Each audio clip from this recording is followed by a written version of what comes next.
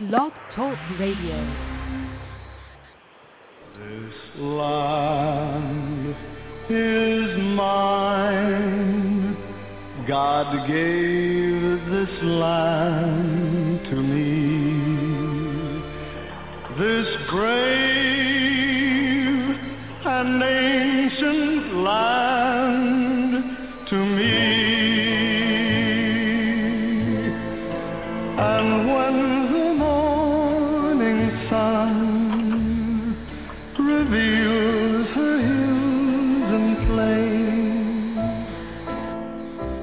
then I see a land where children can run free.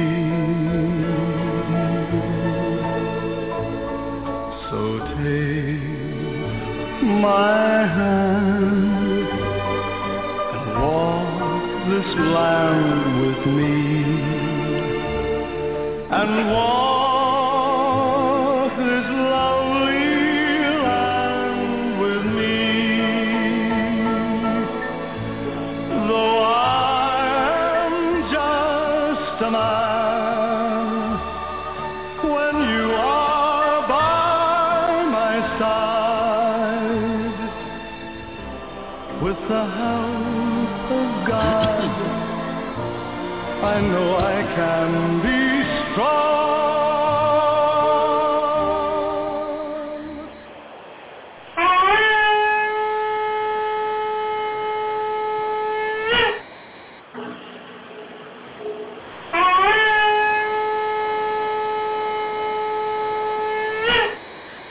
There you go. There's our shofar. This past week was a celebration of Towrah.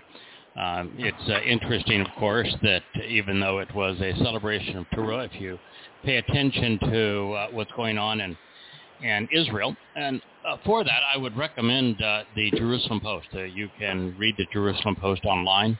It's my number one go-to newspaper, far and away. I read it probably every article in the Jerusalem Post, virtually every day. A reasonably decent newspaper, actually, but it gives us insights in the place that we care the most about. The country has been celebrating Rosh Hashanah.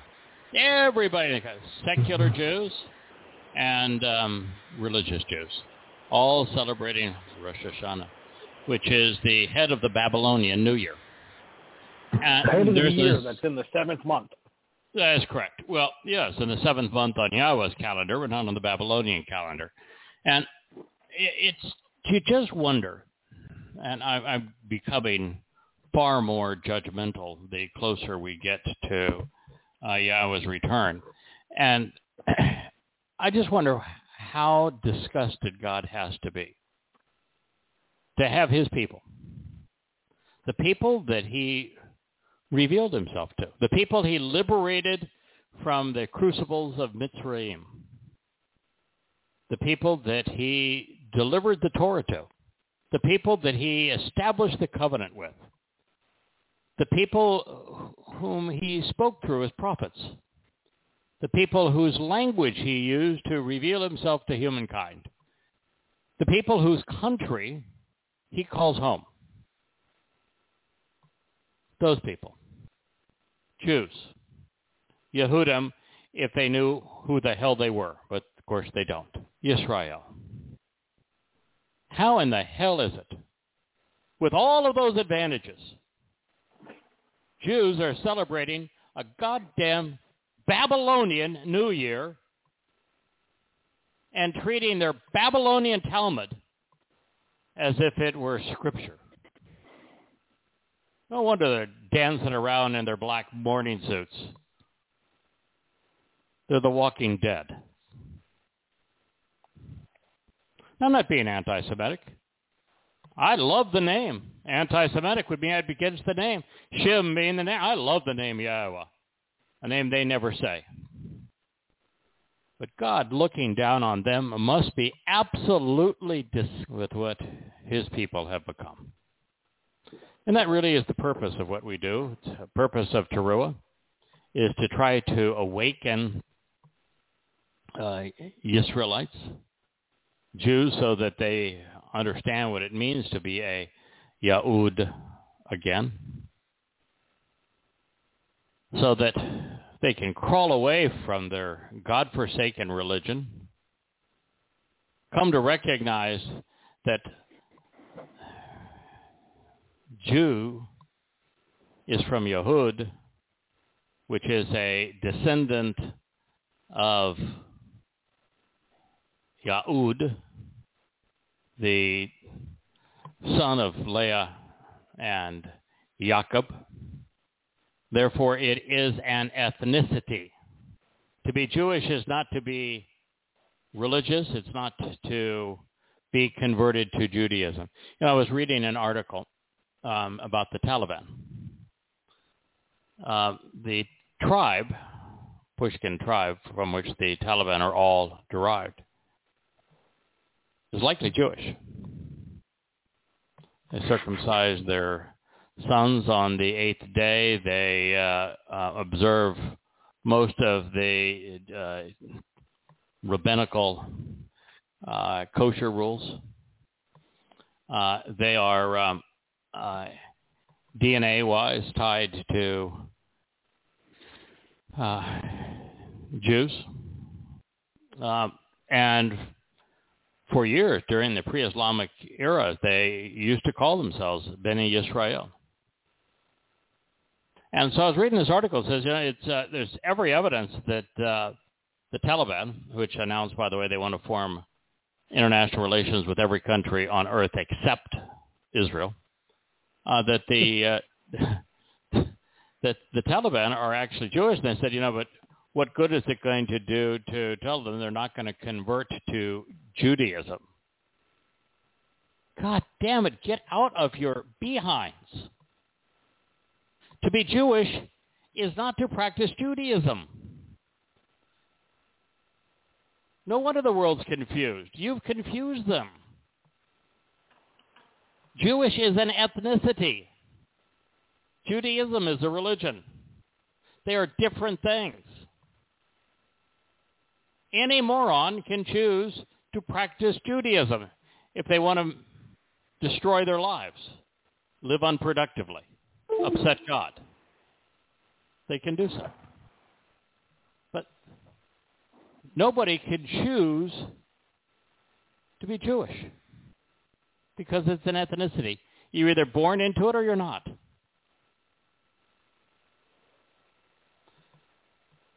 I was watching the news these past 3 or 4 days. There was a prison break in Israel. 6 Pakistani terrorists escaped. They were all murderers.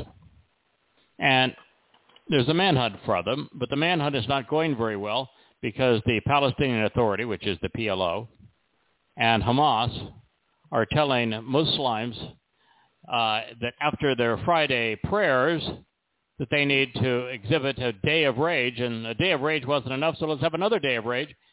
And they are celebrating these murderers as heroes because in Islam it's considered heroic to kill a Jew.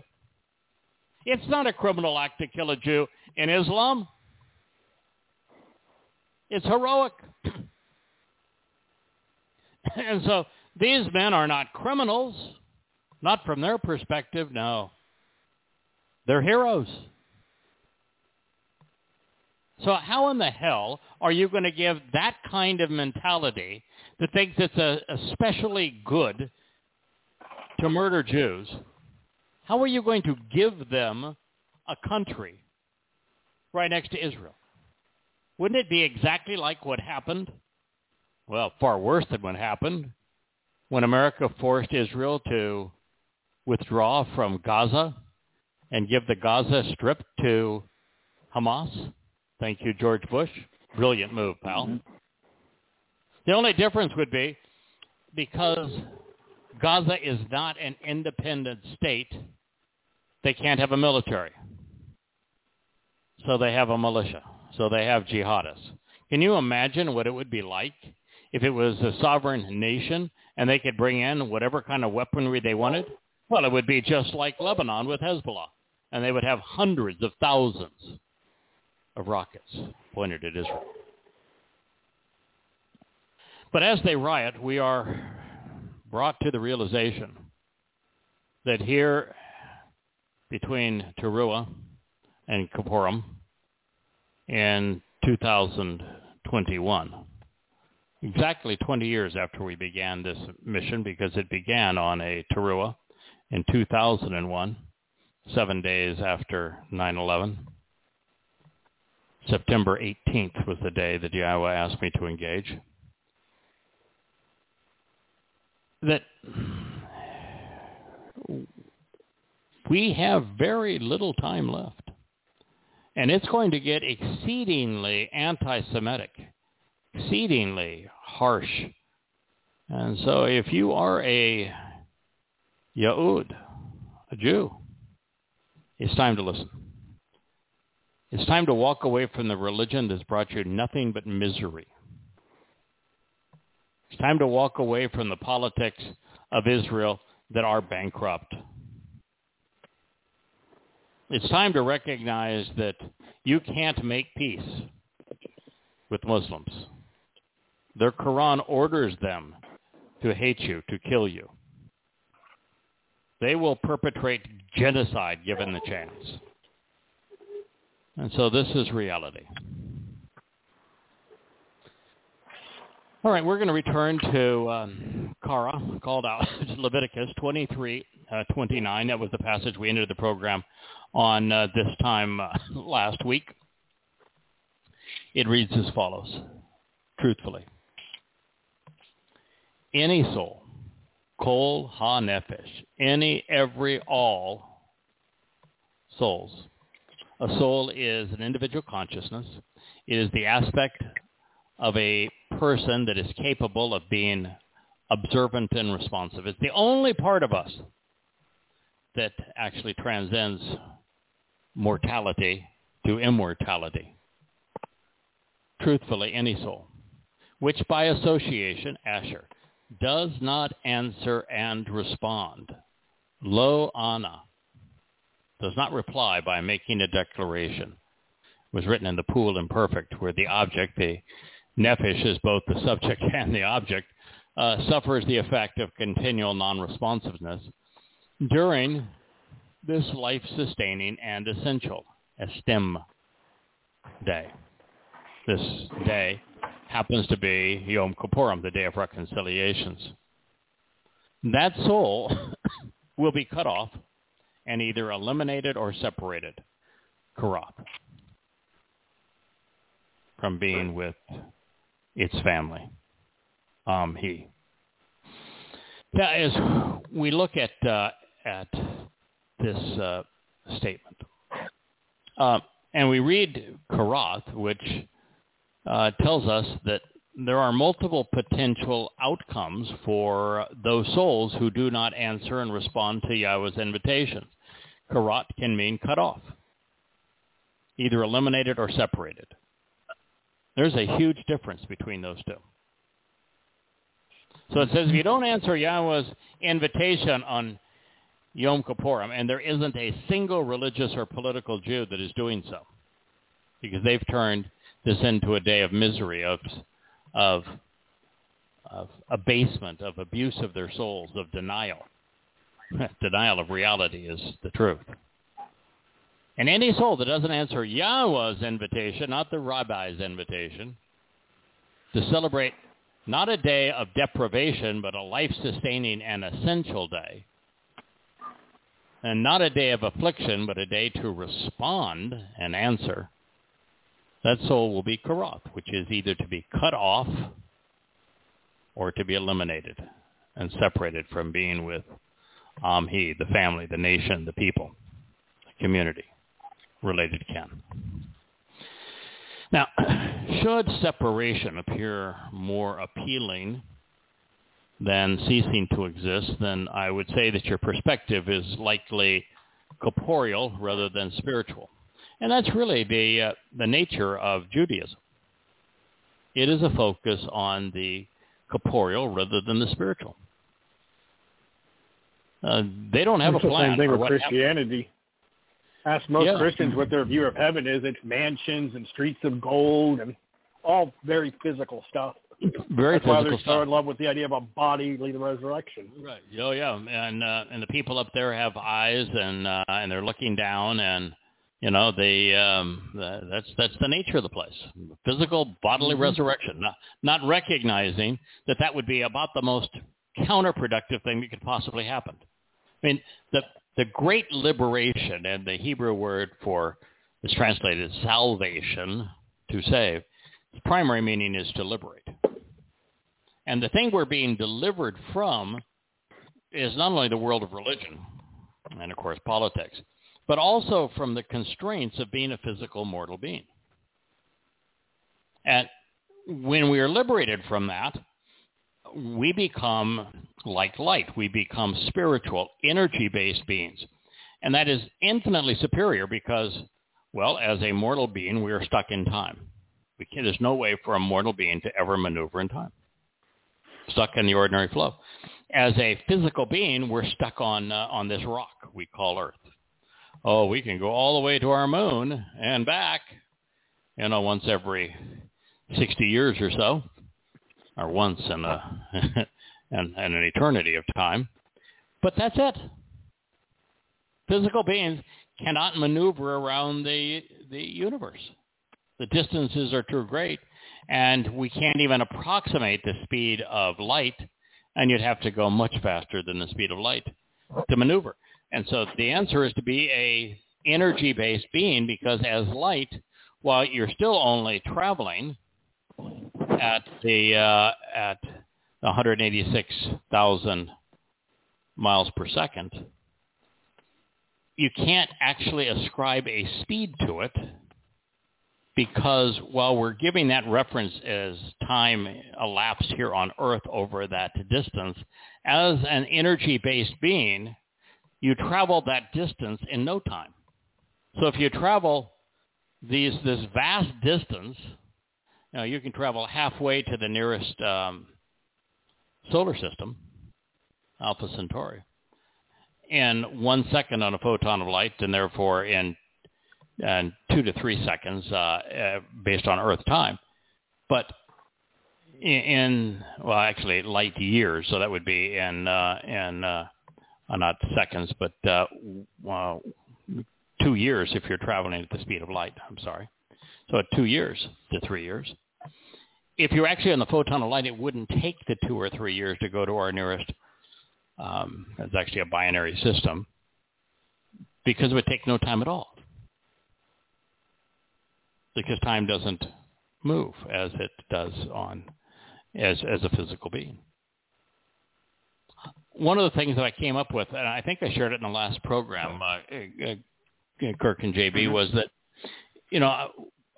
I've made a big deal about several things in the presentation of the Mikra. One we're going to get into tonight, which is that God is not telling us that we should not do any work with the Malaka, but we should not do the work of our spiritual mother, the feminine manifestation of Yahweh's message. The other is that 3 times during the Moed Mikra, Yahweh specifically asks us to approach to specifically draw near to the Isha, which I always translate as the feminine manifestation of God's fiery light, which is designed to purify and enlighten, empower, and elevate so that we can approach Yahweh. And that is vastly different, of course, than all English translations, but Isha is the Hebrew word for fire. Yahweh represents himself as fire, and the only difference between Ish, how Yahweh represented himself on Horeb, and Isha is Isha's feminine. And one of the things I came up with, and it speaks to the stupidity and counterproductive nature of being a physical being. One of the reasons that Yahweh uses this metaphor of fire is because fire is the result of transforming a physical, organic object, like wood, into energy and light. And so fire is the very essence of the purpose of the Moed Mikre, which is to transfer, to evolve us from physical, mortal beings to entities more akin to energy and light. And that's exactly what happens in a fire. That's the essence of what a fire is. It's transformative of physical organic material into energy.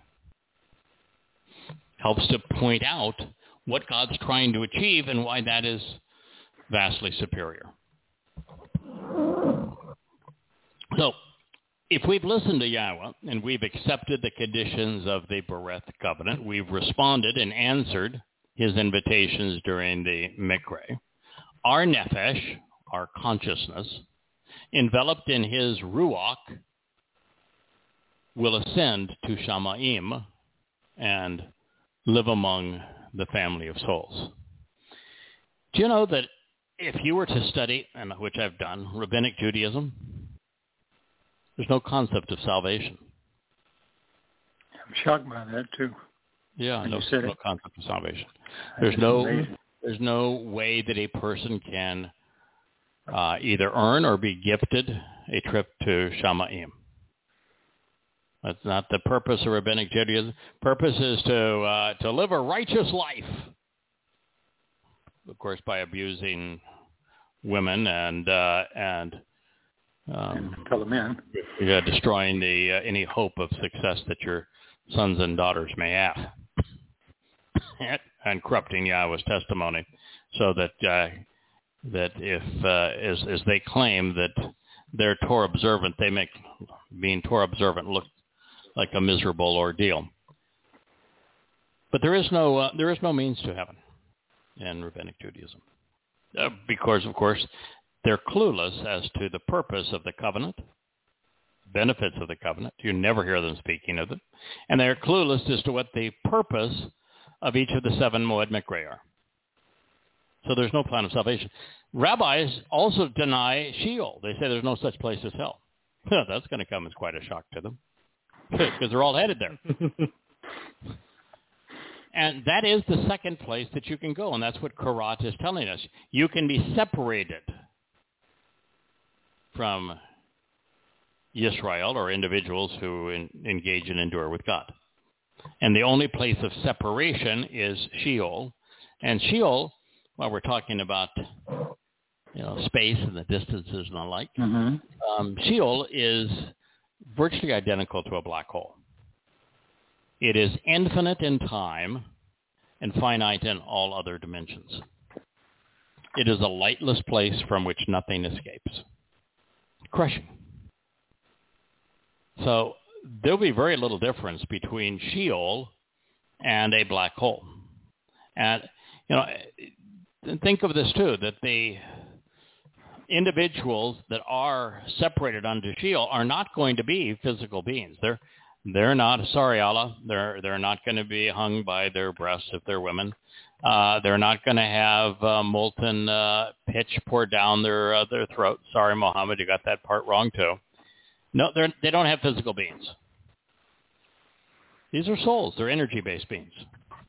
And energy cannot escape a black hole either. And anything that's physical is going to be transformed in energy upon entering the black hole. So Sheol is a prison, a lightless place of separation that is a place where souls, like those of the rabbis, those of pastors and priests, those who have misled in the name of God, are going to spend their eternity. And of course, the third option, which is that they're going to cease to exist, which is an aspect of Kara. That's the overwhelming preponderance of souls. They're not going to be punished. They're not going to be rewarded. They're at the end of their mortal existence, that upon their demise, they dissipate to nothingness.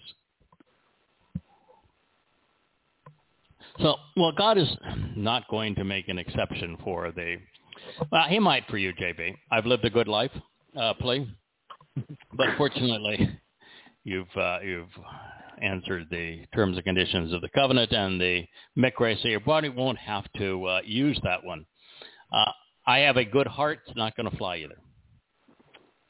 He's not being entirely rigid in this proposition. It's straightforward. The actional verb here is ana. It was conveyed in the imperfect conjugation.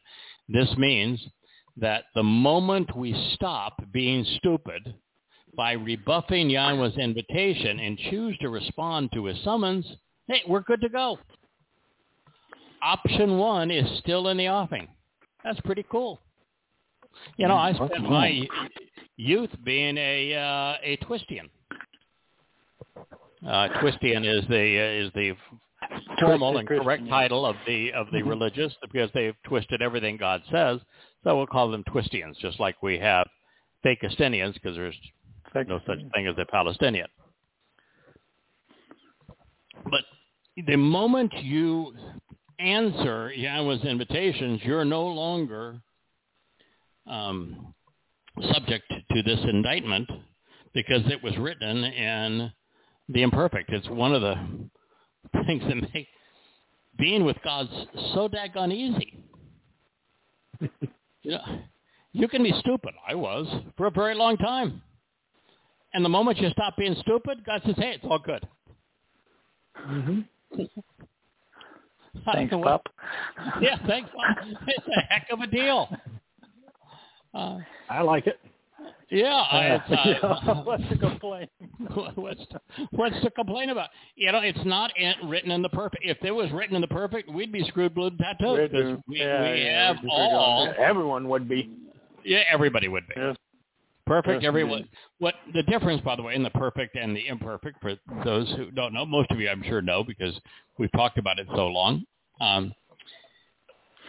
The perfect speaks of an action, because these are conjugations that describe verbal action. In Hebrew, verbs are not stuck in time, so there is no past, present, and future tenses in Hebrew. Every statement is true throughout time. So Hebrew as a language is very much like light, where they simply exist in time. They're liberated in time, as opposed to stuck in time like a physical being. And so with the perfect, we have a finite action that is completed, either in the past, the present, or the future. So if there's one and done, for example, if this said, anybody who one time does not answer my invitation is going to be eternally separated, there's nothing you could do. Nothing. It's over, because it's one and done. But in the imperfect, it speaks of ongoing and habitual behavior. So ongoing and habitual behavior ceases to be ongoing when you cease doing it. So it does make things. Yeah, it makes things so much easier. Go ahead. That's so changed. I know. I was going to say that's so changed when you wrote. When you wrote about it, then you put it in a solid book form of the Tablet of Stone. I mean, that so changes everything. Just that one clue. One clue. Yeah. It opens up the whole thing. Yeah, it's interesting. Of course, with what's called the commandments, there's only one of the 10 that is written in the in a mood that could even be interpreted as a command. Yeah. And yet that mood is actually and almost overwhelmingly an expression of second person volition. Oh, I'm sorry. Yeah. So free will. Well, second person volition or free will. It is the one about properly valuing our father and mother. First, he's talking about our heavenly father and spiritual mother. And when we properly assess them and value them, then our days are prolonged in the land, which is a metaphor for Shamayim. So God is, as I say, is not rigid in this, in the sense that all you have to do is stop. And you are good to go. Now, turning to the other verb, not only does karath provide for both eventualities, the elimination or the exile of a soul, it offers a contrast. The contrast is that the covenant was established with the same verb. It was karat, cut. And the reason it was karat, cut, as opposed to any of the other words in Hebrew that could have been used to convey, to make, to offer, to give, to bestow, to establish, is that everything that has value in the Torah is separated unto God, separated from the common things of man, like religion and politics, conspiracy, and separated and set apart onto God. So if you create a division by cutting, you're on one side or the other. The covenant is on God's side of that division. Mankind and religion and politics and those things that are common are on the other side. So the verb speaks of both of these things, which makes it considerably richer. Also telling, karat, to cut or out of, to include or exclude, it was shaded by the nifl perfect. In this case, the subject, which is the soul, both carries out and receives the result of karath, being cut off at this moment in time.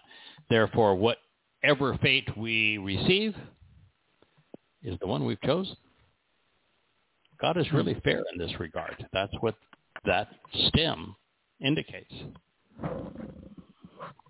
Now, there's a lot of challenges in this particular verse, and I want to read it again because it is important that we get it right, and I don't know if this is the right environment to, on an audio program, to try to explain the grammatical choices that are in it. I don't think that no matter what you do with these choices makes any difference in the meaning of the sentence, but I'm going to read it again because this is life and death. That's what this is. This is life and death, particularly if you are a Yisraelite or a Yehud. Truthfully, any soul which by association does not respond during this life-sustaining and essential day, Yom Kippurim, that soul will be cut off and either eliminated or separated from being with its family. So just some of the nuances here, and I'll try to highlight them quickly, is that nefesh is a feminine noun, and so it is, if we're talking about it being an object, we would speak of it as it, which is how I rendered it for the most part. But it's in Hebrew, it's referred to as a she. Now, there's a lot of feminine nouns in Hebrew that are applied to masculine individuals. Yahweh. Yahweh is a feminine name applied to Yahweh, our Heavenly Father. Yahudah, name of a young man, but it's a feminine name in Hebrew. I've been writing a lot about Zeroah because there's a fourth one. There's not just Moshe, clearly a man, but Zeroah is a feminine noun in Hebrew. Dod was a Zeroah, Yosha was a Zeroah, and there's a fourth one. So a lot of times there are feminine nouns that are applied to masculine individuals. And in some ways, the purpose of that is to say that even as a man, in fact, especially as a man, you should have some nurturing qualities. You ought to have some empathy. You know, being a man isn't all about pounding your chest and being protective, or those things are important. There is an aspect of Zeroah, for example, where we act as shepherds. We tend God's flock. We share Yahweh's Torah, which is another feminine noun, sowing the seeds of truth. which take root, and souls benefit as descendants grow. That is the fruit of those seeds. So there are cases like this. Nefesh happens to be one of them. Could it also? Yes, go ahead. Well, no. Could it also be because it pertains so much to a Zeroah, for instance, pertains so much to being entwined or so involved with the Ruach Kodesh? I mean, it is her doing. It's like a giant blast. You know, when you think about it, you may have a point because I've been translating some passages here about Moshe, and it announces that Moshe, Yashaya, Yashaya is very, very fixated on the Zeroah, all four of them. In fact, he's more fixated on the fourth Zeroah than the others, but he uses the earlier Zeroah to explain the nature of the fourth Zeroah. And when he's talking about Moshe and the children of Yisrael, he says specifically that the Ruach Kodesh was upon him. So he's talking about all of Yisrael, but the Ruach Kodesh was on him. He was a Zeroah. Yeah. What happens with Dod? Yahweh finds Dod. He is 8 years old. He's the first thing that Shamuel is asked to do is anoint him. And as he is being anointed, Yahweh announces that my Ruach Kodesh came upon him and never left him. Dod is the ultimate Zeroah. Mm-hmm. You know, Yosha has Yahweh's spirit. And we know that Yosha has Yahweh's soul. But we also know that Yosha has Yahweh's Ruach Kodesh because he cites the opening line of Mizmor 22. Mm-hmm. Where he's saying, my God, why have you forsaken me? Why have you left me? Well, it's the soul that's making the declaration, which means the only part of Yahweh that could have left him is the Ruach Kodesh. So Yosha, as the third Zeroah, was clearly covered with the Ruach Kodesh, and so she is the one that is empowering the Zeroah. And then, we look at the fourth Zeroah. Yashaya speaks of that fellow in the 11th chapter, where he says specifically, this character is so lame. He's not like these other dudes. He needs a lot of help. So all 7 of the big guns of the Ruach Kodesh are on this fellow. God's got a lot to make up for. You don't get much help from anybody else. Yeah, man. Yeah, there's nobody else that you got all 7 spirits of Yahweh on. But this dude needs some serious shoring up. Yeah, there you go. Gave him all 7 yards. So we then run into Asher, which in that statement, which by association, but is it which by association or who by association? When we're talking about a nefesh, that's personal. We would, if I was speaking of your soul, Kirk or JB, I would speak of you using a personal pronoun like who, not which. So it is just part of the grammar that's it's interesting here. The soul in English is sort of an it, but in Hebrew it's written as a her, which could be part of a him.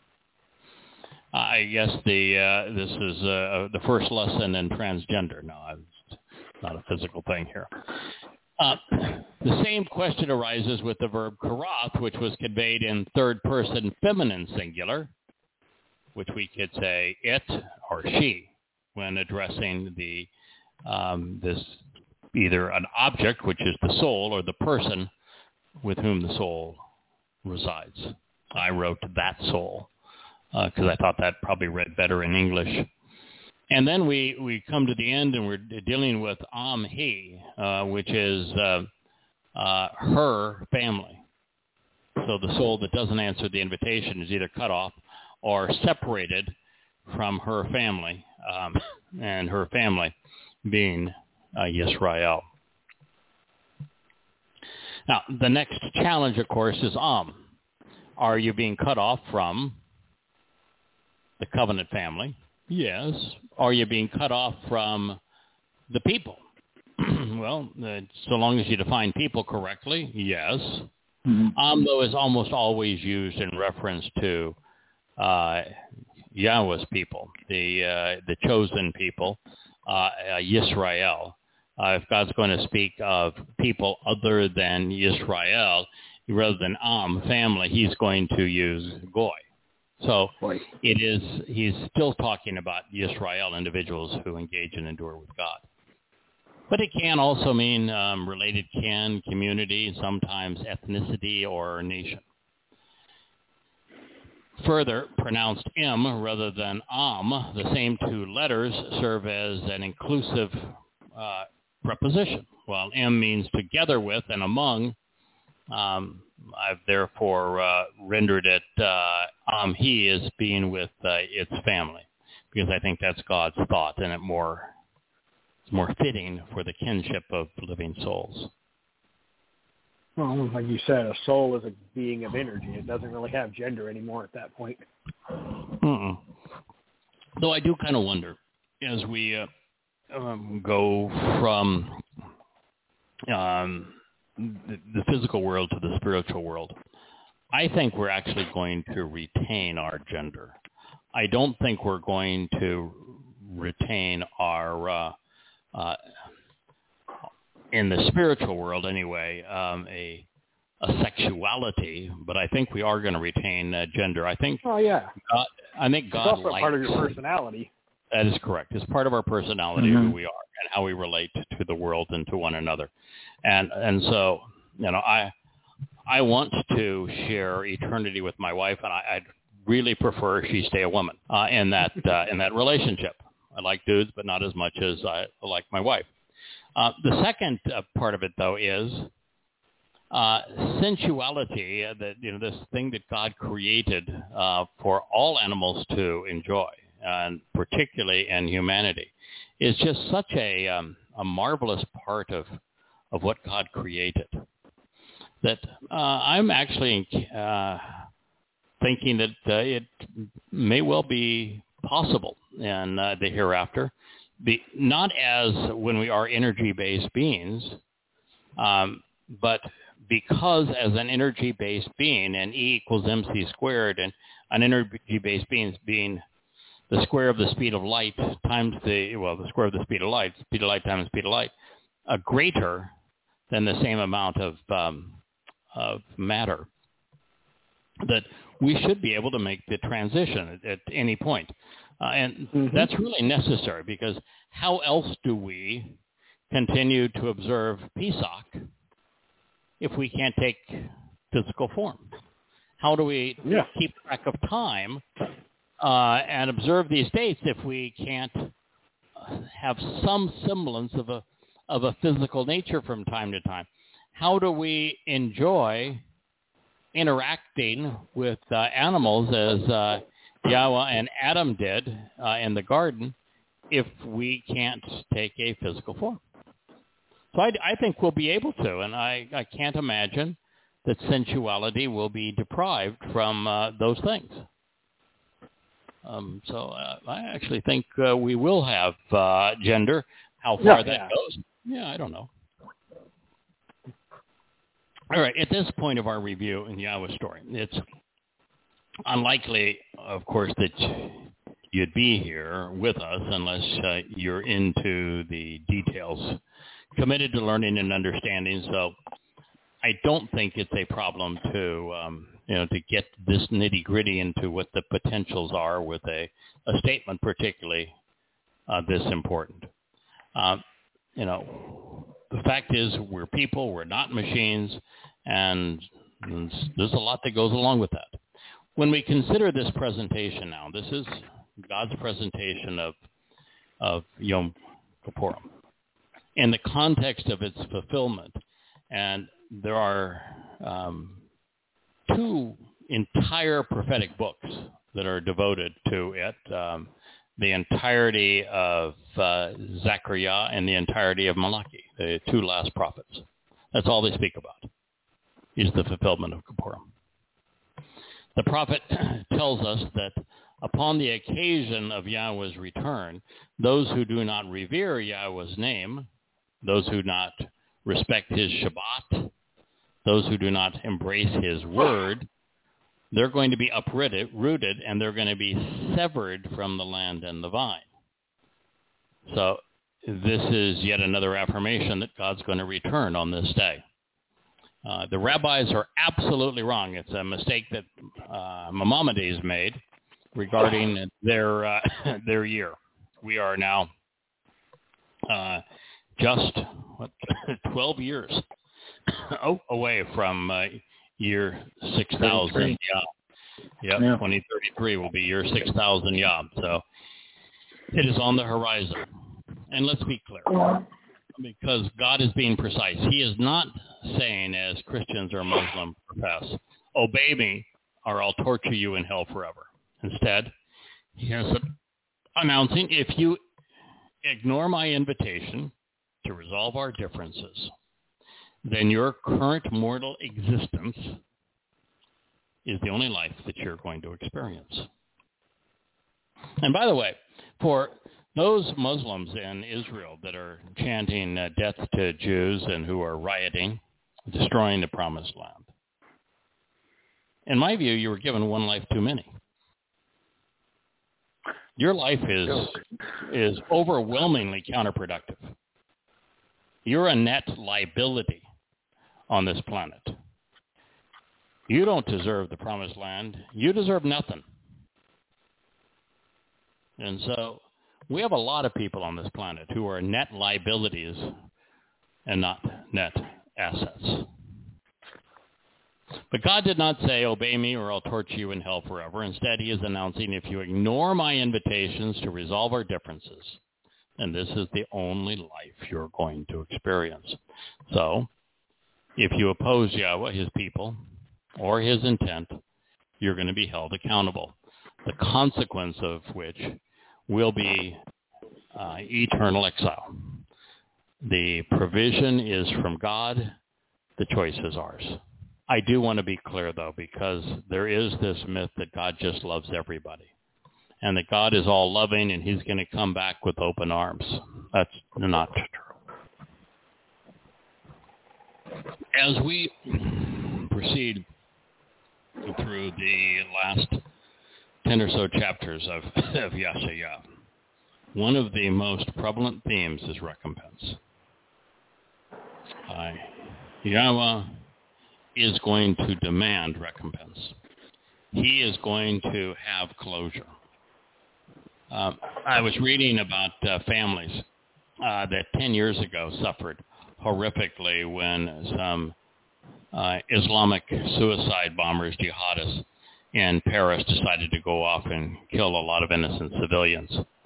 One of which is still pronouncing, do you have any announcement to make a trial? He says, yes, I am, there is but one God, and that is Allah, and Muhammad is his servant, and that I am a servant of the Islamic State, was his pronouncement. He was proud of what he had done as a murderer, because he's a good Muslim.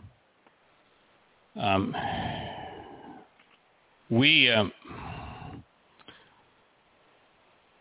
I was reading these articles, one of the things that resonated is that the families of those people,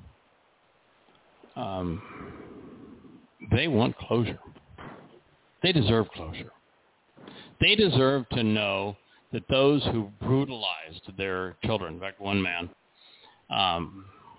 one of these jihadists, slashed him, and then precluded an ambulance from coming to get him, and he bled to death. All those families of 9/11, they deserve closure. They deserve to know that this was perpetrated by fundamentalist Muslims. And those fundamentalist Muslims that killed 3,000 people on 9/11 have to be held accountable. They can't just slip from being mass murderers into nothingness without a penalty. Because to go from life to death is not a penalty. You were given a life. You not only squandered it, your life was counterproductive. And if you have one of those kinds of lives, it isn't fair to those that you have abused. Of course, the most glaring would be anybody that aided and abetted the Holocaust. Another example would be anybody that aided and abetted the Inquisition. Anybody that aided and abetted the Roman Catholic Church over the 1,500 years that they were the most anti-Semitic and most abusive institution on earth. Anyone who back in the day aided and abetted Rome as it attacked and destroyed Israel not once but 3 times.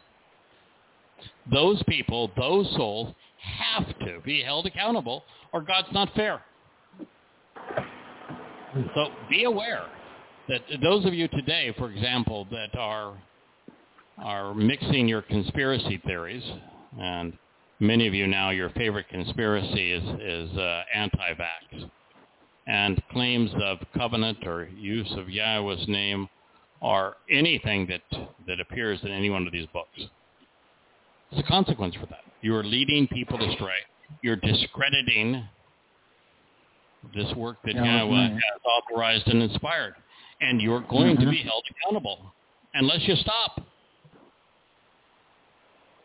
So accountability is a big deal with God. And because he's fair, because he is just, because he is moral. If we didn't have accountability, can you imagine how many thieves there would be? How many liars there would be? How many cheats there would be? I mean, nothing would be safe if we didn't have a legal system and held people accountable. And we're immoral beings. God's not. God is perfectly moral. Now, what's interesting, of course, of retribution while we're on this subject is that God never works alone. Ever. His return, he is going to influence the universe and his children through a man forevermore. Dowd is King of Kings forever. So God has chosen to work through even a human being in this regard, his son, the Messiah. But in achieving recompense, God has picked a individual that he said that individual is going to carry it out. So important to know that there is a consequence of this behavior, and also it's important to know that God's going to be fair, and so the person who brutally tortured, trying to agonize and prolong the suffering and death and humiliation of Jews during the Inquisition, that what they're going to suffer is going to be at least 7 times what they imposed. But keep in mind that at this point, they're not physical beings. So the agony they're going to feel is going to be imposed on their nephesh souls. So this is not a gruesome scene, but it is a scene where those who were victimized know that those who abused them are finally been held accountable. This was something I was very, very uncomfortable with until about 2 years ago, and I understood God's need to do it. And now I've gone from saying, let's go do it. I get it now. It has to be that way. And I don't expect everybody to agree with me now. That's a hard thing for most of us to think that between now and the time that we deal with forever, there's a period of accountability. But there is. God doesn't go from Kippurim to Sukkah in a nanosecond. It's 5 days. It's 5 days.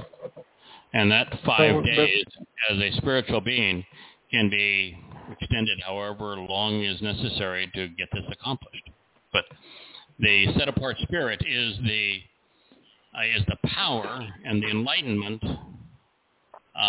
and the force behind the person carrying out the retribution. So, they're and I'm sure they're going to have every malak that's available as part of the job. So it'll get done in that 5 days. Yeah. Now, the integrated fabric of the Torah and prophets conveys a consistent message. Forgiveness and reconciliations are gifts granted by Yahweh. They're not for everybody. Therefore, those who think that they can provide for themselves, well, for those of you that are trying to be kosher, that won't get on an airplane because it is the Shabat, won't even turn on a light bulb, it wouldn't save somebody. Well, there is a less desirable option. And any soul which, by association, continually attempts to perform any part of the work, Asha Kol, Malaka, of the Malaka, the spiritual counselor and maternal messenger. Malaka is heavenly envoy and feminine representative. It's from Malak, spiritual messengers, the feminine of Malak. During this life-sustaining and essential, we're still on Kippurim, that specific and individual soul, Eth ha-nefesh ha-hu, everything associated with this person and their consciousness, the aspect of this individual, God says, I will eliminate such that it ceases to exist from being around the family or striving against the community of living souls. This is Kareb Hu. Kara called out Leviticus, I hate to say that name, 23:20. Now, this is a decree against religion, not work. God loves work. The day that's most special to him, he's not saying, this day you can't do squat.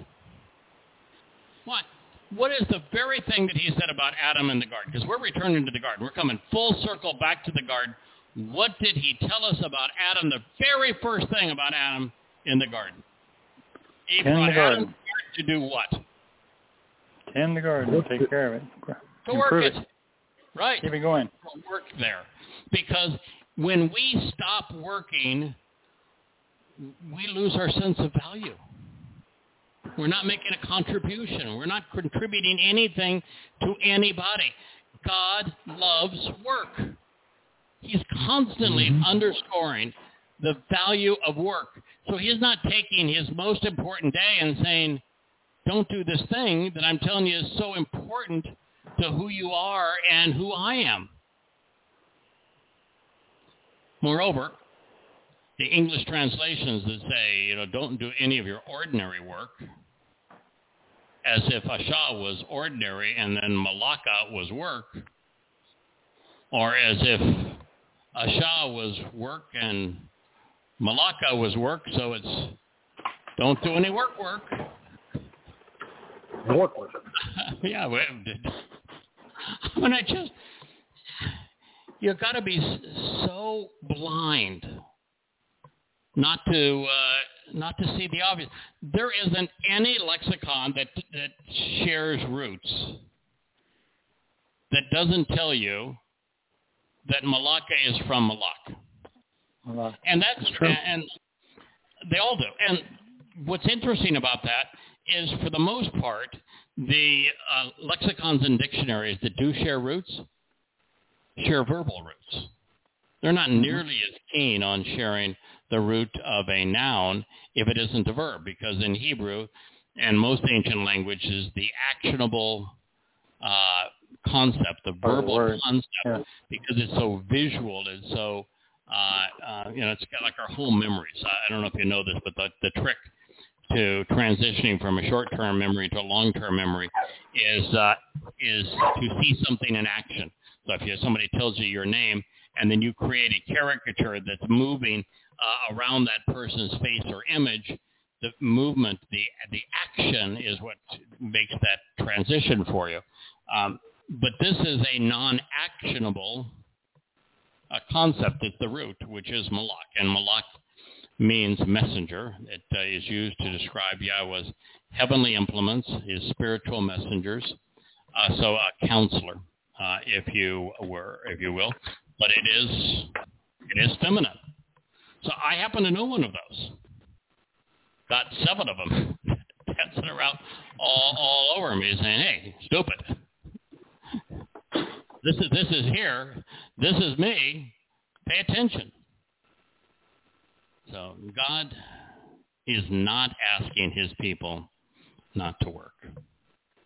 He is endeavoring to tell us to don't replace the role of the mikre or the malaka.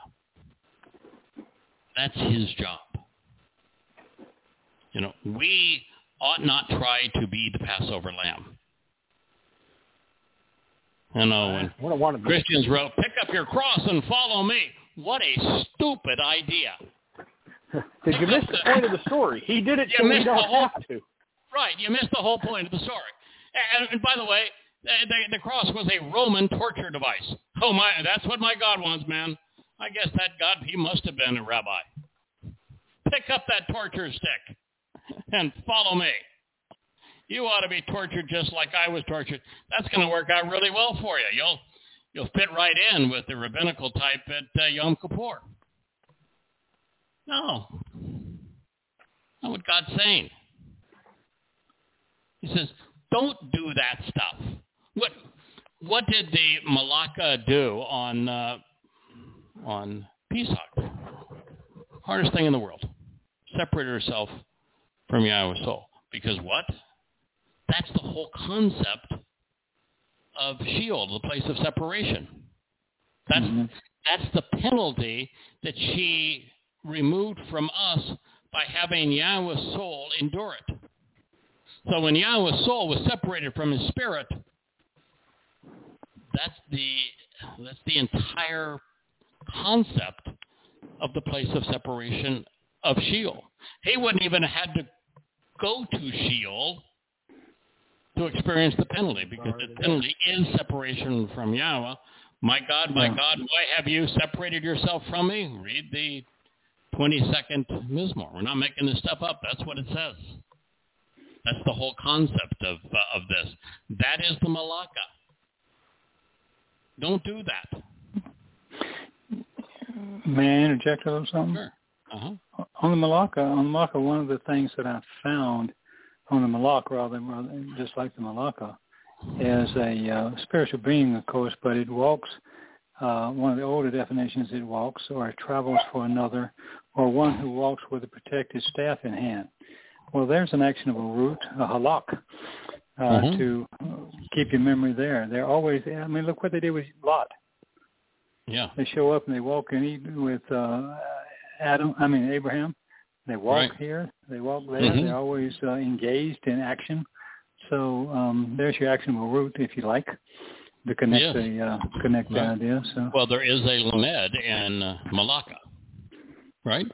That's right. Second letter of Malaka is a lamed, which is a shepherd's staff. And the last letter of Malaka is a person standing up and walking. Engaged. Correct? Walking, There's also a mem, and what is the mem?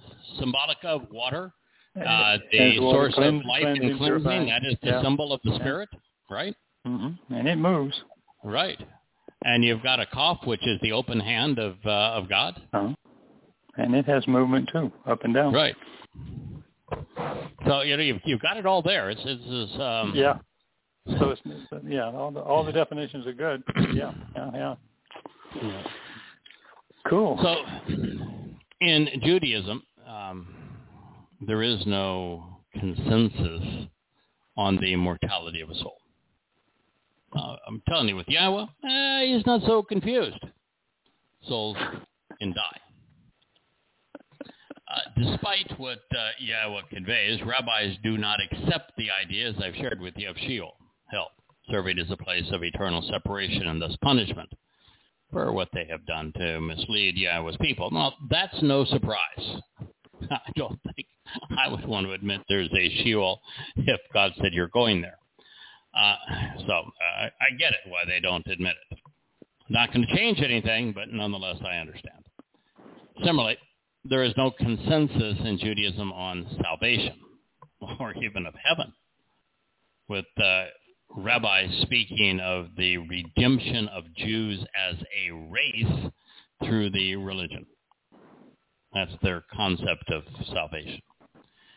To explain away their miserable lives, they claim that their G-D deliberately punishes the most righteous of them, so that by comparison, whatever follows will seem better. And I kid you not.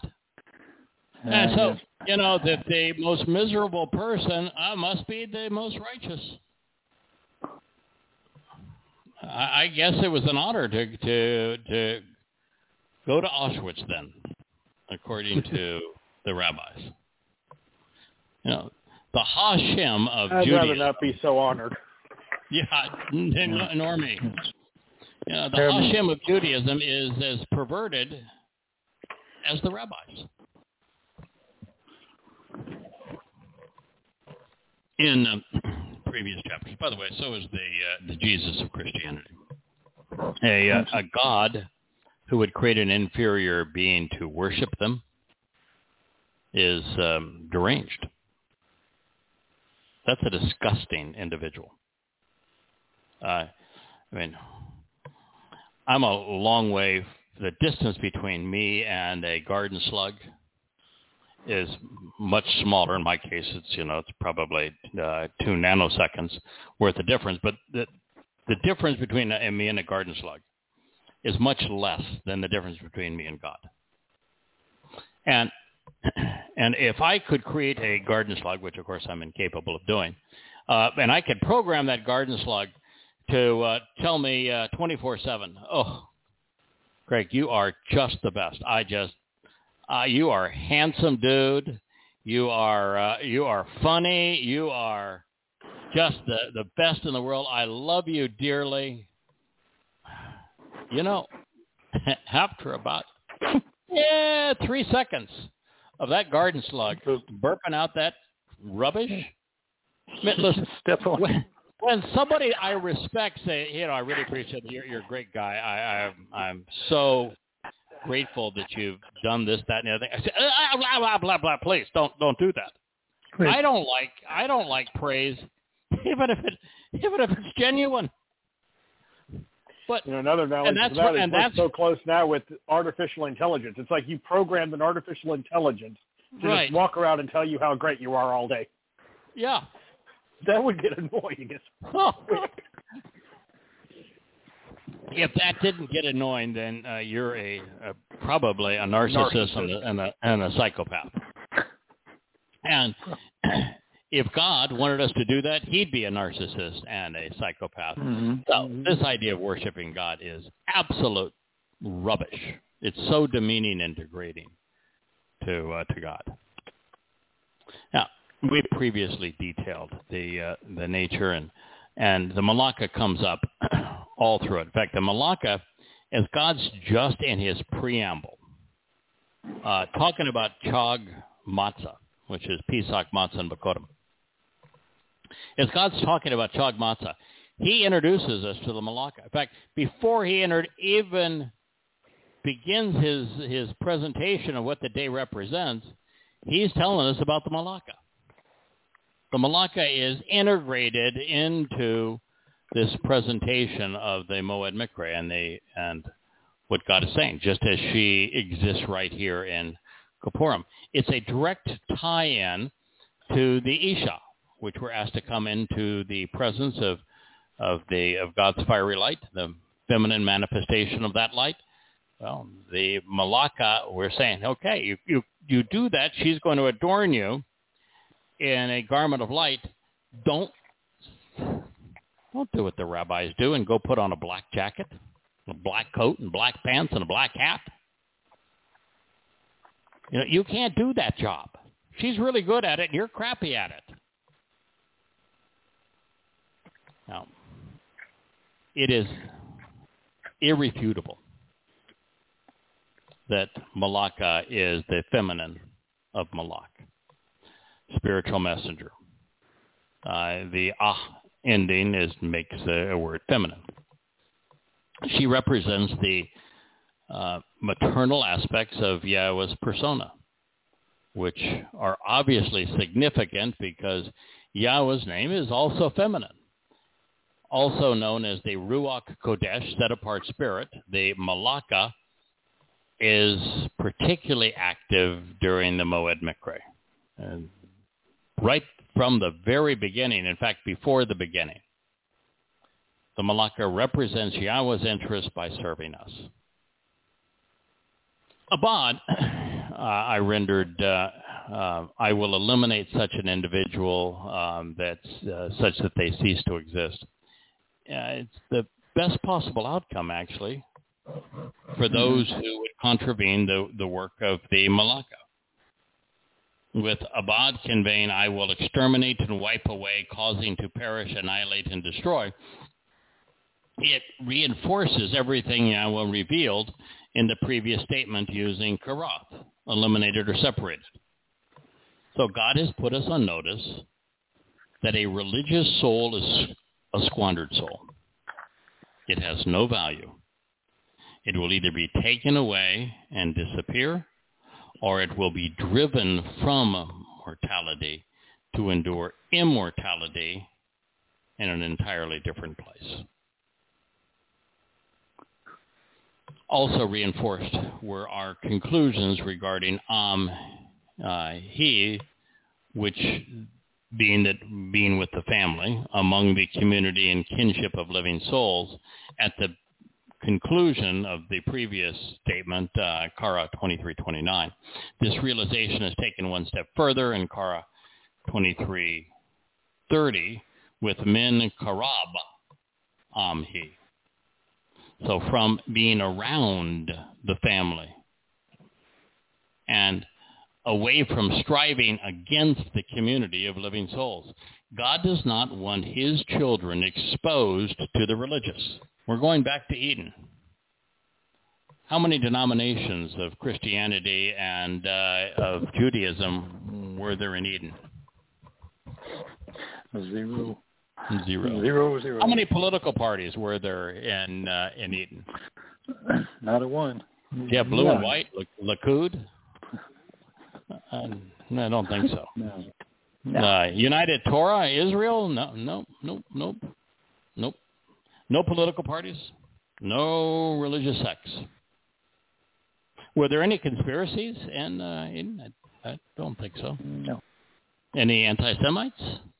No. I don't think so. No. No Muslims either. Were there any socialist secular humanists? No. No. I bet you since everybody seems to think that God is blessing our troops, there must have been troops there. Mm-hmm. No. What concept? No. As much as liberals are against walls, surely there weren't any walls there, were there? Yes, protecting God is protective. He wants to separate that which is his from that which is not. Now, during our review of Hosea's prophecies regarding Yisrael and Yehudah, we'll end up devoting an entire chapter to the realization that there are three unique and vastly different outcomes awaiting human souls. At that time, absolute proof, at least I think it's absolute proof, is provided to confirm that some souls will live forever with Yahweh in Shamayim, some souls will endure eternity in Sheol with Hasatan and all of his rabbinical buddies, incarcerated within a black hole. The old story, a priest and a rabbi walk into a bar. Yeah, that's going to be Sheol. But most souls will follow. Somebody turn off the lights. Most souls will follow man's artificial and unreliable, albeit popular, path towards their dissolution, which remains the primary outcome depicted in these statements. According to the Torah teaching, and hundreds more like it, this one tells us that the fate of a soul is determined based upon whether a person has listened to Yah and responded appropriately. Those who ignore the summons and try to save themselves will find death to be the end of life. But those who deceive, those who corrupt Yahweh's message and tell people such thing as God wants us to be afflicted, disturbed, and oppressed, existing in a state of anxiety and distress, bending down and being miserable and wretched, well, you're going to get what you want. Yeah. You're gonna. That's what you're going to get. You like it, you got it. You like it, you got it. God's fair. They will spend eternity in a lightless prison designed for similarly religious individuals. Rabbinical thought on life and either heaven or hell is muddled, to say the least. To their credit, rabbis associated their Talmudic Olam Haba in the forever, errantly rendered the world to come. I mean, they can't say Shamayim, they can't say covenant family, they can't say with Yahweh, so it is the Olam Haba, the world to come, with a return to the Gan Eden. The thought is that a soul exists in a disembodied state until the time of a bodily resurrection in the days of the Messiah. They don't know who the Messiah is.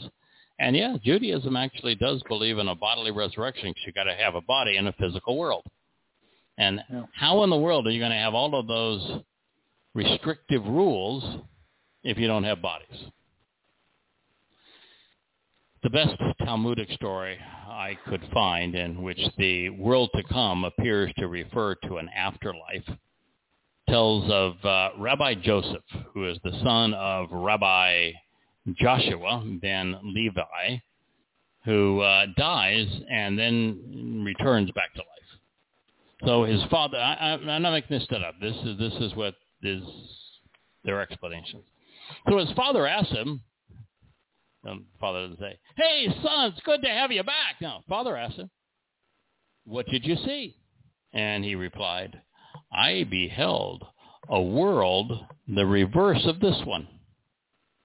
Those who are on top were below there, and vice versa." He, Joshua ben Levi, said to him, "My son, you have seen a corrected world." Talmud Bavli Pashim 50 Aleph. That's the closest they get. Google it sometime. The afterlife. And this is the best story I could find in Rabbinic Judaism. And that makes about as much sense as anything I've ever seen. What that's basically saying is this world that God created is the opposite of what's good. And so to have a correct world, you have to have the opposite of what God created. Pretty special, huh? Wait, does that mean the Jews should be disrespecting the rabbis rather than giving them the seat of honor at the dinner table? I think so. Yeah, that's very good. Actually gets the seat of honor at the dinner table. You should not be going to synagogue. Yes, and they're not going to like this very much, but the seat of honor at the dinner table for Jews is the place is set for Elia. Yeah. And little do they know, Elia is actually coming back at Passover. Indeed, just that first thing he's going to do, is lambast rabbis in Judaism. So this is neither clear nor credible what's in the Talmud, but it was the best I could find. all of the tedium involved in being Hasidic hardly seems worth the effort, does it? Not at all. No. By the way, I don't get it either. Now, since our decision to accept, reject, or ignore Yahweh's invitation to reconcile our relationship as life and death, acceptance or expulsion, Yahweh decided that warning us twice was not enough, and therefore he reemphasizes this cause and consequence a third time. This now is the 31st statement of the 23rd chapter of Towrah. Do not consistently or habitually, must be written in the imperfect, right? Attempt to perform the work, lo asha. Do not continually reassign that which is associated with accomplishing the service, engaging to do or profit from the endeavors of, called imperfect, pertaining to any association with, kol, the malaka, the spiritual counsel and maternal messenger. This is an eternal and everlasting, clearly communicated and inscribed prescription for living, chukah, throughout your generations in every situation and dwelling place. So do you think that God said, do not do any work? This is an eternal, clearly communication for all generations and places. Don't do any work, or just don't engage in any work. In fact, since this is now not tied to the day, this is just a general statement. This is not tied to Yom Kippurim. There is no reference to the essential day here. There's no reference to Kippurim here. Yes, presented in the context of it. But it simply says, if you were to translate Malaka as work, do not do any work or work. This is an eternal or everlasting communication. Well, God bless them, those Hasidic Jews, they got it right. They don't work. If that were the correct translation, they've nailed it.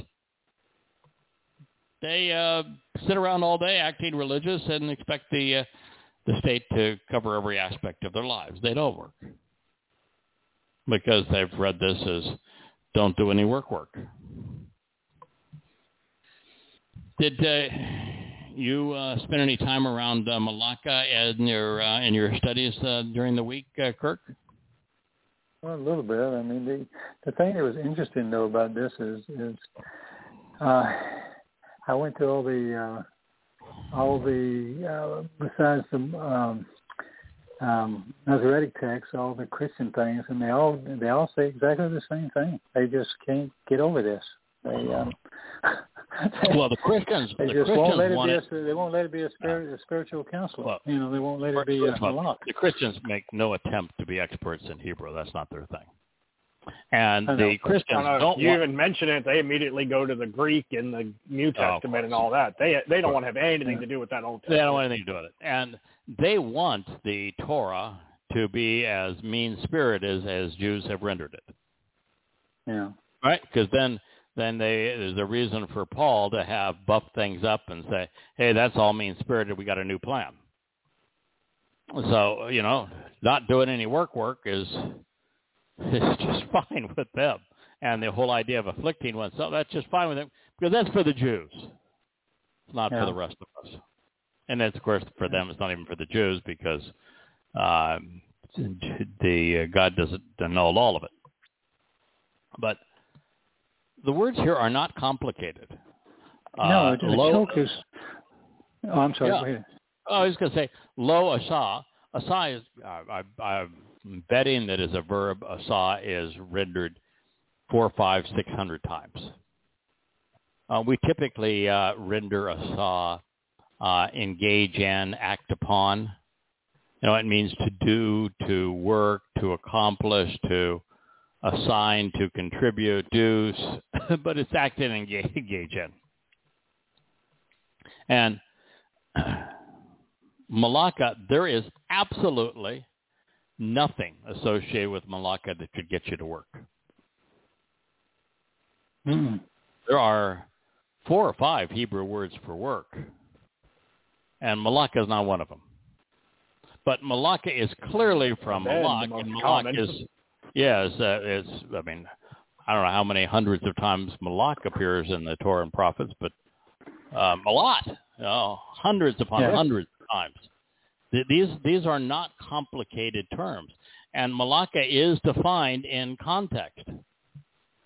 So the Chukka, should you be confused as to what Chukka is, go read the 119th Psalm. I mean, Dode says there's 4 things you got to understand about the Torah, and one of them is Chukka.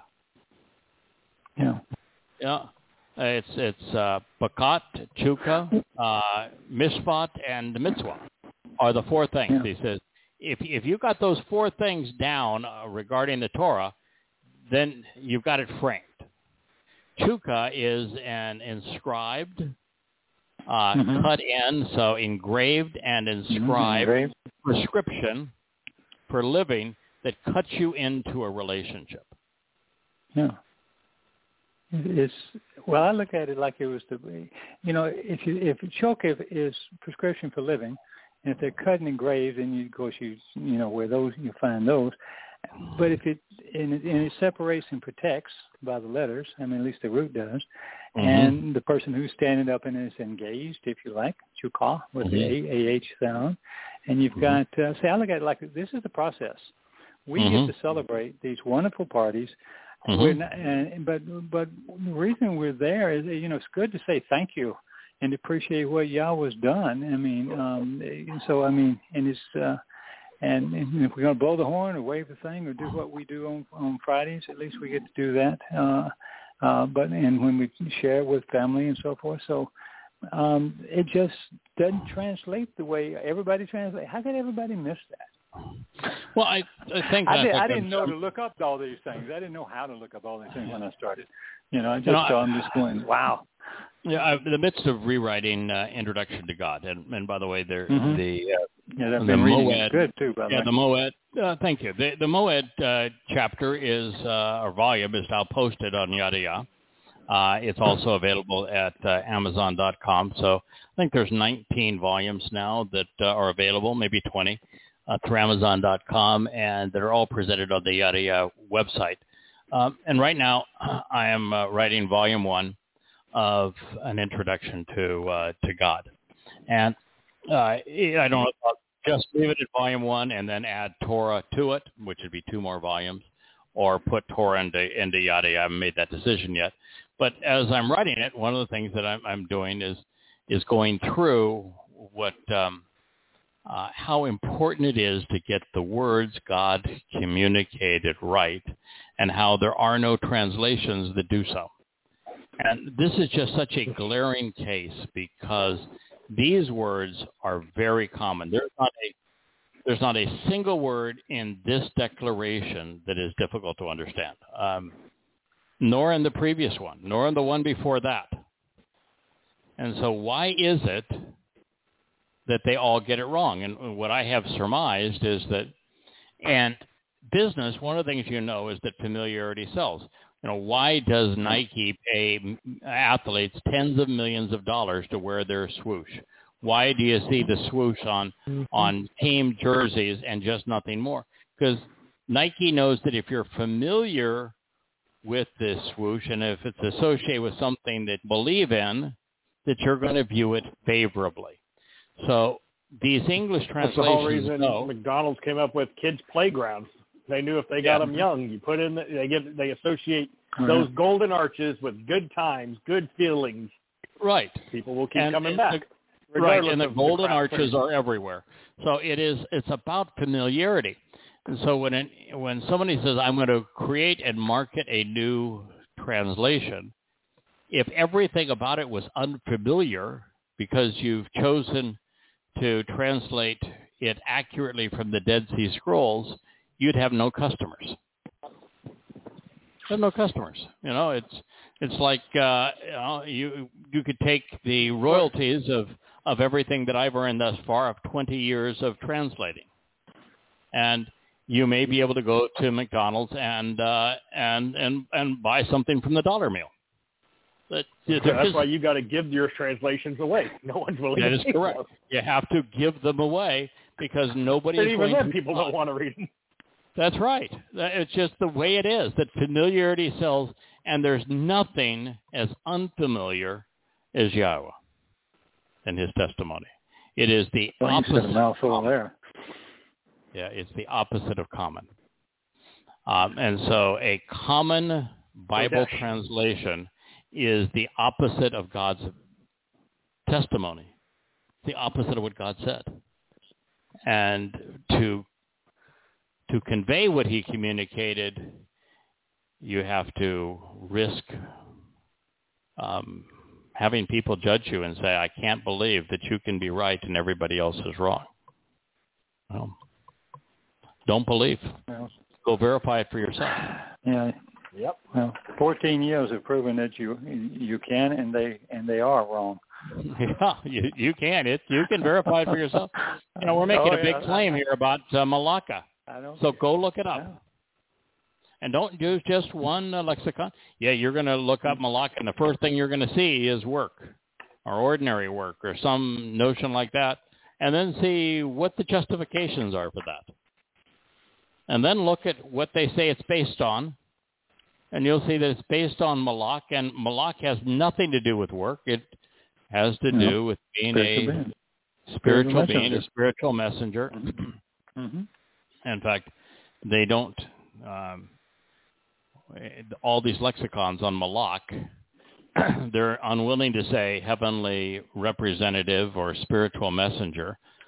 What they say instead is angel.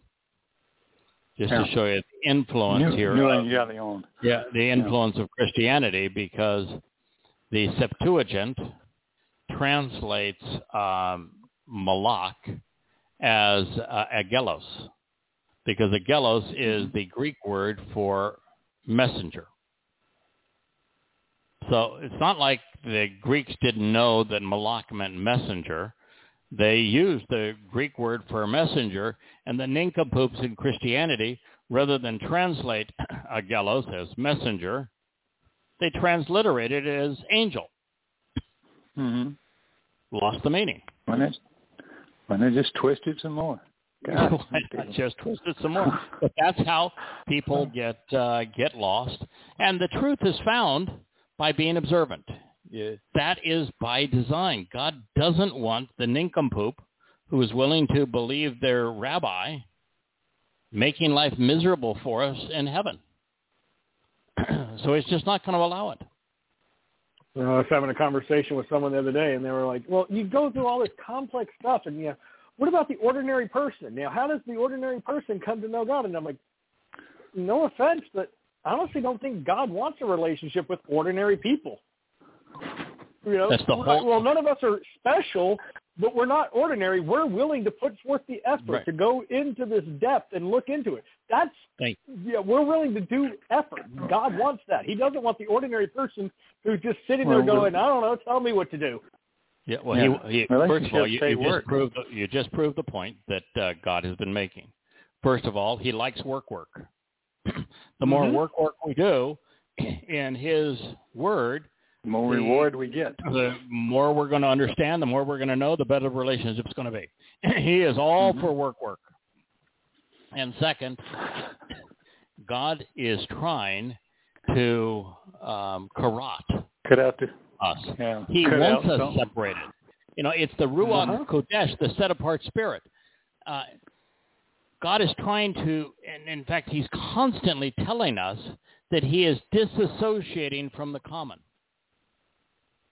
And so you're absolutely right. He doesn't want the common man, the common woman, the average person to spend eternity with it.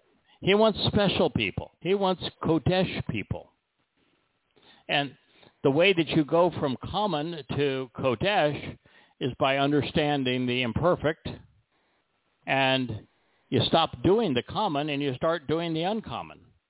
You stop believing your common religious translation and you start actually considering the words that God conveyed and their meanings. This is how you go from. And it's not even like it's a lot of work.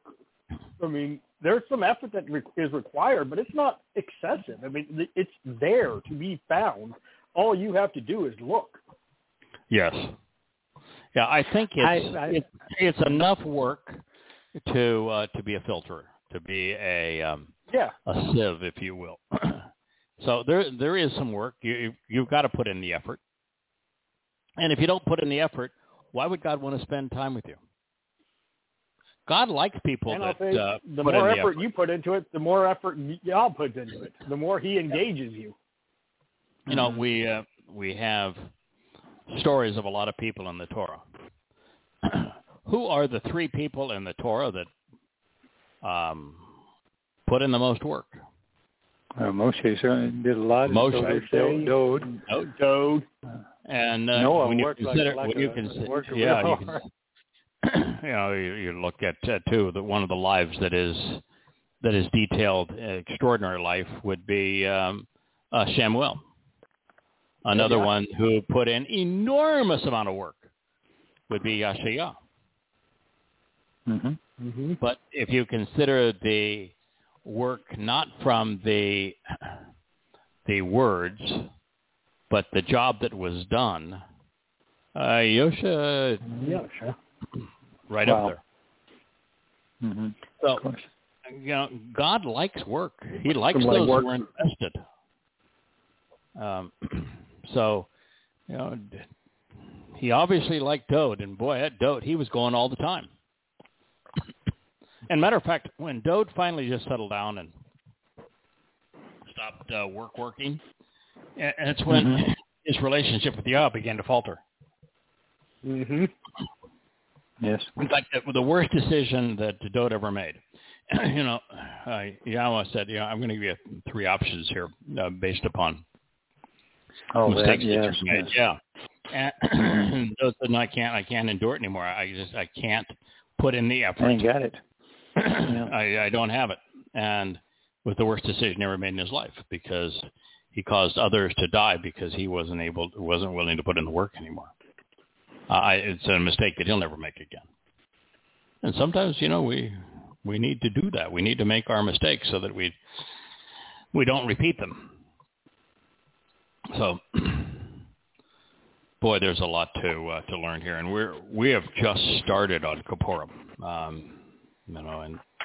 and it is it's the most extraordinary day in all time. It is the happiest day for Yahweh of his entire existence because he's finally reconciling his relationship with his people. The battle is finally over. And he knows that recompense is going to be taken care of, and so we no longer have that burden. He's got no one he needs to yell at anymore. This is the happiest day in all of time for God. And I think there's 5 chapters in it. I mean, they're long chapters too. There's a lot that we can learn, and particularly in the prophetic portrayals as we get into Zechariah, and God sets up Kippurim right from the beginning. He tells us the story of the witnesses, and they are the story of Kippurim. Because without the witnesses, there is no Kippurim. Without what we're doing now, there is no Kippurim. I mean, right now, if you were to total all of the Yehudim, natural-born ethnic Jews, who are aware of Yahweh's name, who are aware of the terms and conditions of the covenant, who are aware of his 7 invitations and what they mean, and who are accepting of all of that, you can count them on a few hands. There is no Kippurim unless we do our job. There's no Kippurim without the witnesses. And so Yahweh goes right through it. There is no Kippurim without the blood being sprinkled on the mercy seat. Mercy seat, yeah. And there are no priests anymore.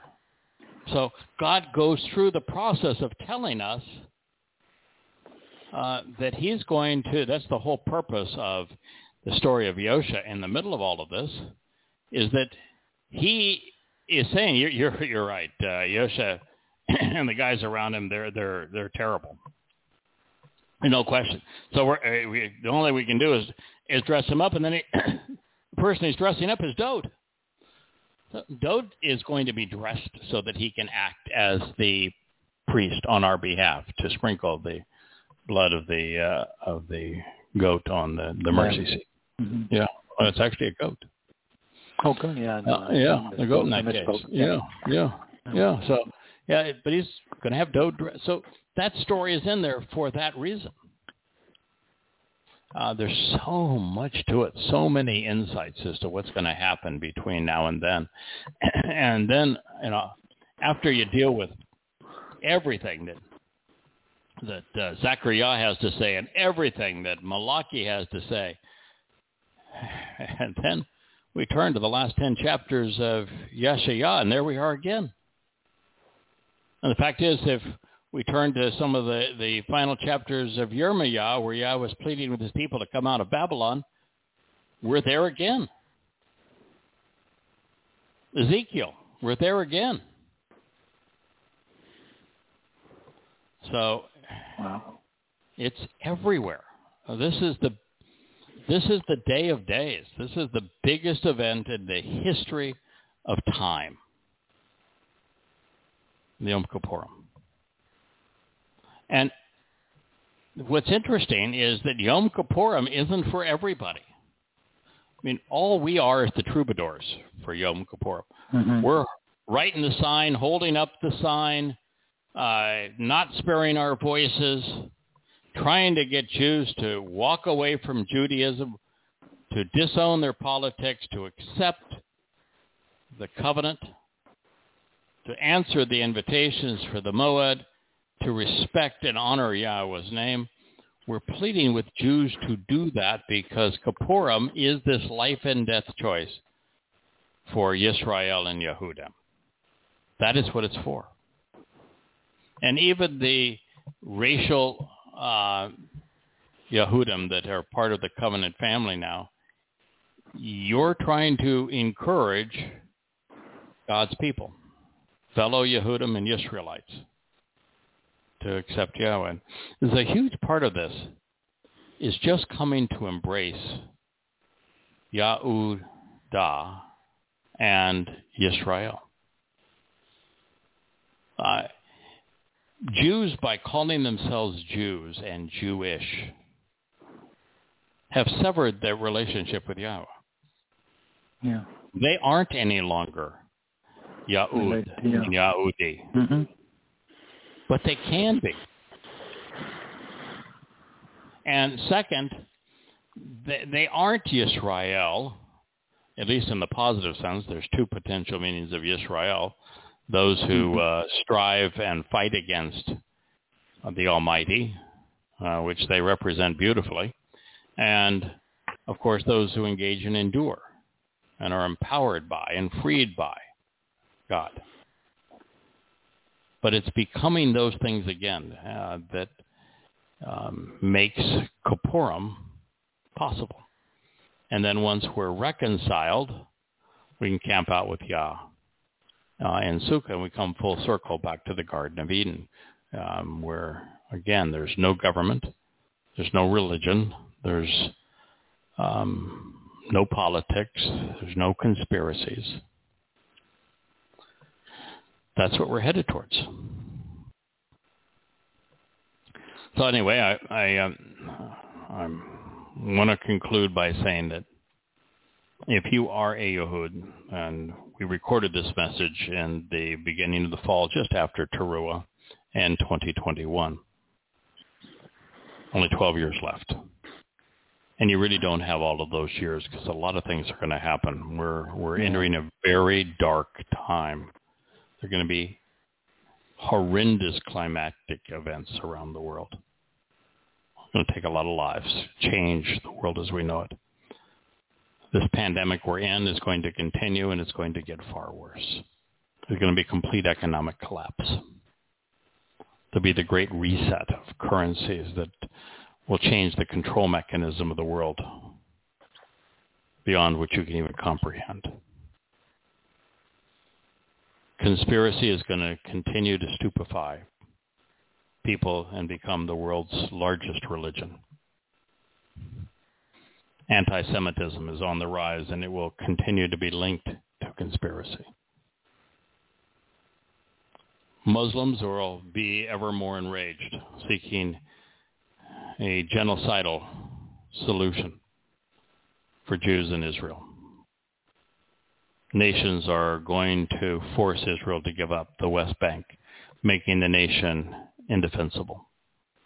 A world war is going to come out of it with Sunni Islam, Europe, and the United States on one side, Shia Islam, which would include Iran and Hezbollah, now Iraq and Syria, along with China and Russia on the other side.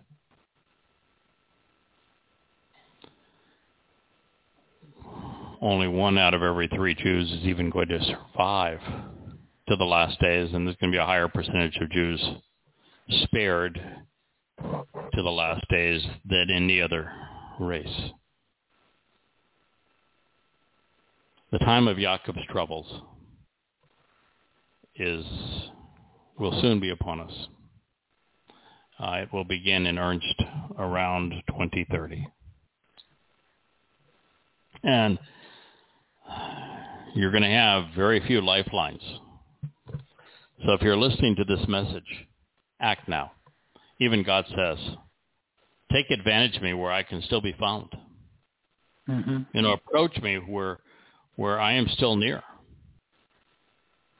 As he says, I'm not going to futz with you. He didn't use the term futz, but it's loosely translated as futz. I'm not going to futz with you all that long. I'm tired of futzing with you. And I'm going to withdraw my spirit. And there's no other way to know God other than through his spirit and through his words. And your nasama, your ability to think, it's fading fast. So if you're listening to this, go to yadaya.com. The whole bookshelf, by the time, hopefully, that you're listening to this, will have an intro to God right there at the beginning.